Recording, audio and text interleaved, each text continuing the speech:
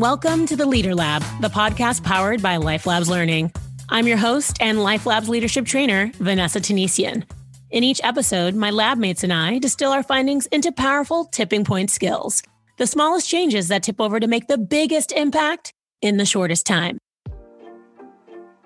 So as we dive into 2021, we're excited to make learning a little more meta. What does that mean? Well, before anything else, let's think about what it means to learn well.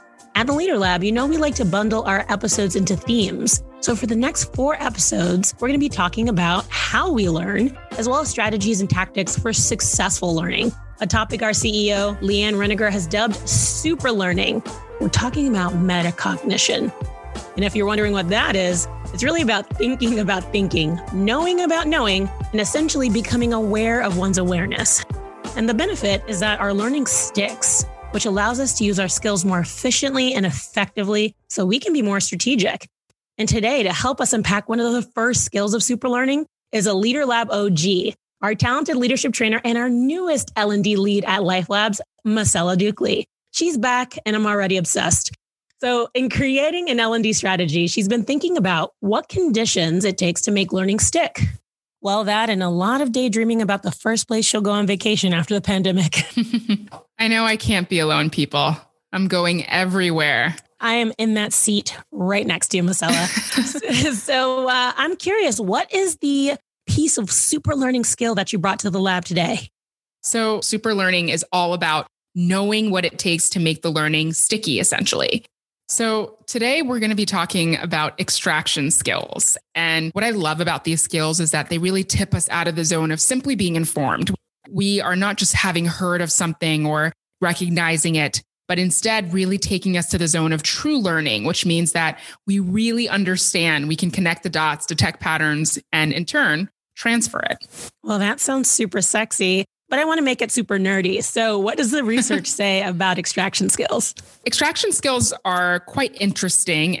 One of my favorite pieces of research around them comes from Jeffrey Karpicki. He did this research in 2012.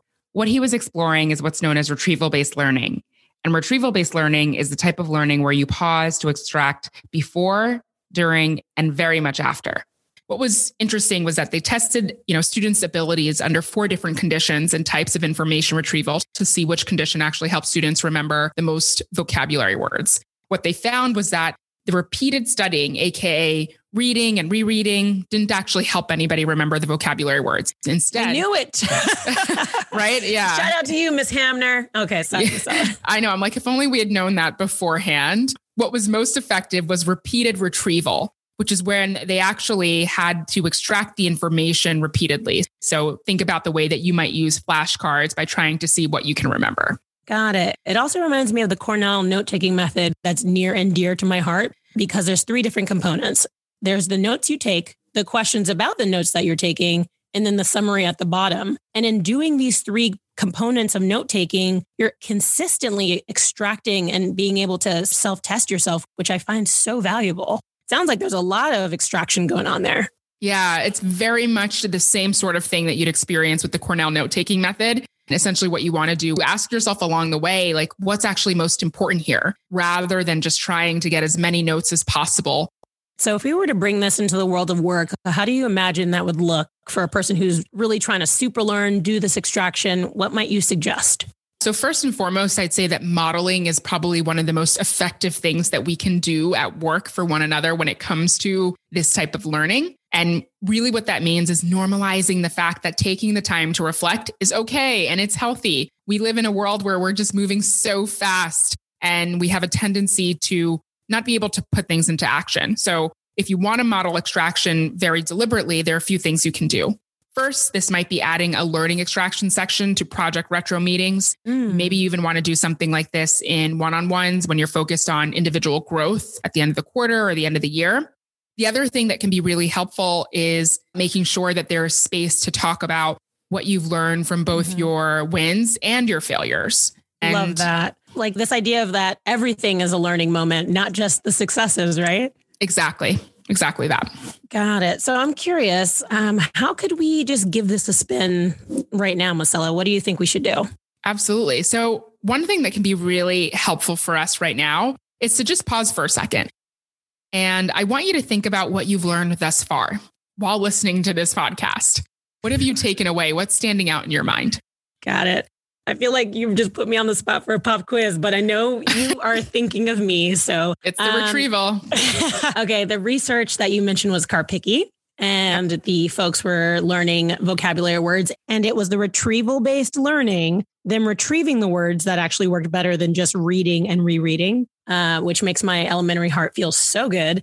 Additionally, this idea of deliberate pause to extract. And I love how you actually broke it down into the kind of meetings we could be using it in, whether it's our one-on-ones or our retros. I think it makes it really valuable to point out where we could potentially do it. And then I talked about the Cornell note-taking method. So feeling pretty good about that too.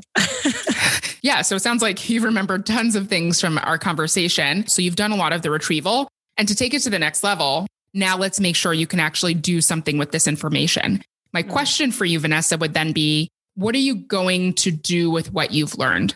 Like, are there any action steps that come to mind?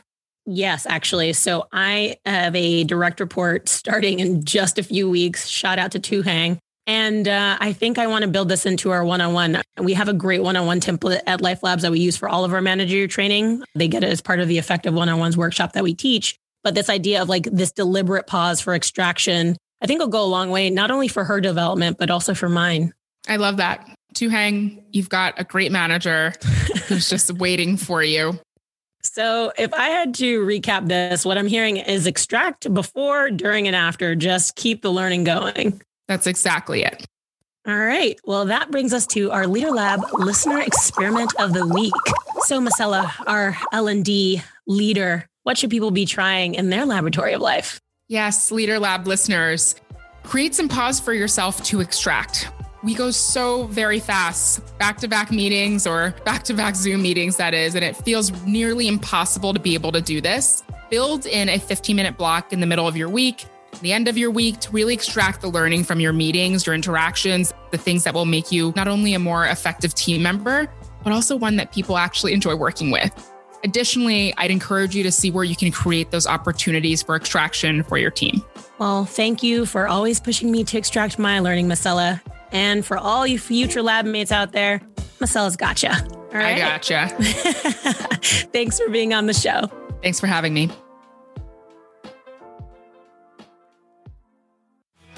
And that's a wrap of another episode of the Leader Lab. Make sure to subscribe and share this with at least one other person so we can all benefit from being super learners. It's pretty exciting.